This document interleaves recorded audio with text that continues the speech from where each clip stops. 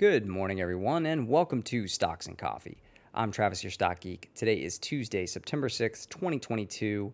After coming off a 3-day Labor Day weekend when the markets were closed yesterday, traders are selling stocks this morning. The indices are down just about 1% so far this morning after another down week last week. That makes 3 straight weeks of declines in U.S. stock markets. S&P was down about 3% last week, NASDAQ down about 4% last week, and the small cap Russell index was down about 5% last week. Most European indices were also down 2 to 3%. And we had weakness across the commodity space as well. Crude was down 3%, gold was down 1.5%, silver was down almost 10% last week, copper down almost 3%. So pretty broad weakness last week, and that looks to continue today. We see weakness in crude despite the fact that OPEC is talking about production cuts in October. In the midst, of course, of an energy crisis, OPEC still trying to keep energy prices supported. Energy prices have been weakening on concerns over possible recession, global recession. Of course, we have still, slowdowns in China, issues with energy supply in Europe, and there's been some mixed economic data out of the U.S. Of course, we had a weakening housing market, or we do have a weakening housing market, and some weakness in some areas like advertising, etc. However, we did get news last week that the ISM manufacturing report was a little bit better than expected. It showed some growth. We also see the ISM services PMI this week so far, suggesting that there's pretty nice growth on the services side still. And the U.S. jobs report that came out on Friday had pretty robust job creation in the month of August. So it's not all bad news out there, but the markets are looking forward into the future and saying that it's very concerned about possible recession in an environment where the Fed remains an enemy of the market, so to speak, by continuing to raise rates aggressively. Powell will have a speech on Friday at a private event, so it'll be interesting to see if anything new comes out of that. We also have some big news on the central banker front with the ECB set to meet and set interest rates on Thursday. The market is currently expecting about a 50 to 75 basis point increase in interest rates there. We also have a central bank setting interest rates in Canada as well this week, and the Canadian unemployment report will come out on Friday as well. So we'll be checking in on that. Last week there were pretty high inflation readings across most European countries, Germany, Italy, the Euro area, all at new highs, driven by food and energy prices, of course. France was actually showing a little bit of a deceleration. That was the one outlier on the inflation front in Europe last week. Of course, we also have news that Nordstream pipeline is not flowing again to Europe, so there's still games being played there. The stocks of natural gas in Europe are at seasonally high levels, but they may not be enough to support the full demand for gas if the winter is not, a mild one. So that's really the concern out there still, and concern that we could have a big impact on consumers from rising bills going into the winter months. On the earnings and specific stock front, we did have some software and retailers still reporting last week.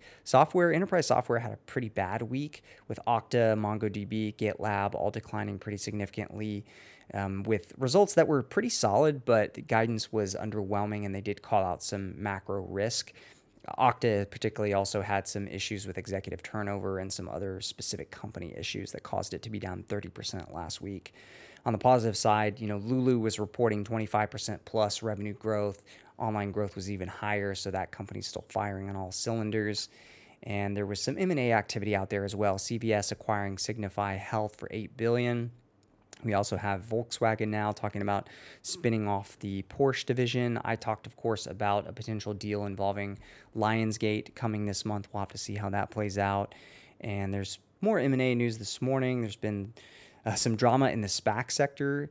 The SPAC that's looking to take Trump's social media venture public, DWAC, that stock has gone from 10 to 100 and back down to 20. The stock is down about 15-20% today on news that it might not have enough votes to extend the SPAC deadline to get this deal done. And if enough holders of DWAC stock don't vote to extend the deadline, then that SPAC may have to liquidate, leaving holders with just $10 and change per share, which is still well below where it trades today. So it'll be interesting to see how that plays out. We have a LOI, a letter of intent announced by the SPAC Lux Health acquisition, LUXA. That's been a pretty high-profile VC-led SPAC. A lot of people have been wondering what would happen there. They have an October deadline, but they did announce that they have a letter of intent with a company that they could possibly be merging with. No definitive agreement yet, but that will potentially allow them to extend their deadline and continue to work on this possible deal. We did see a couple liquidations last week. Mudrick Capital liquidated their SPAC after 2 failed deals, and there were a few other small liquidations as well. So SPAC world still a bit of a mixed bag, certainly hurting a lot. Average warrant prices trading for like 15 cents, suggesting that the market thinks there'll be like a 80 or 90% liquidation rate for SPACs out there still looking for a deal. There is an Apple event tomorrow. They could announce some new products. We'll have to see how that plays out. There's a lot of conferences taking place this week that companies will be speaking at, so potentially some market moving news for specific companies if they come out with updated guidance, either higher or lower, or maybe even some M&A activity potentially could be announced this week with the conference activity. And then beyond that, on the macro side, I mentioned that we've got some interest rate setting among a couple central banks and some unemployment data in a few places, but it's not a super heavy macro week. Other stock highlights to note on the tragic side, Bed Bath & Beyond lost their CFO to a reported suicide over the weekend. They are putting in place an interim CFO. BBBY stock is down 15%. It's been under heavy pressure in the last 2-3 weeks or so after it made that big meme stock run. Once Ryan Cohen had liquidated his stake, it's been mostly down for BBBY and a lot of the meme stocks.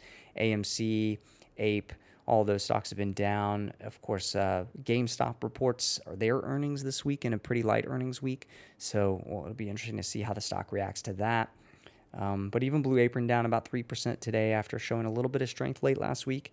So not a whole lot of positive things happening to these meme stocks or meme SPACs right now. We'll have to see if anything shifts. But overall, the market is pretty weak overall. There's been not a lot of positive places in the market.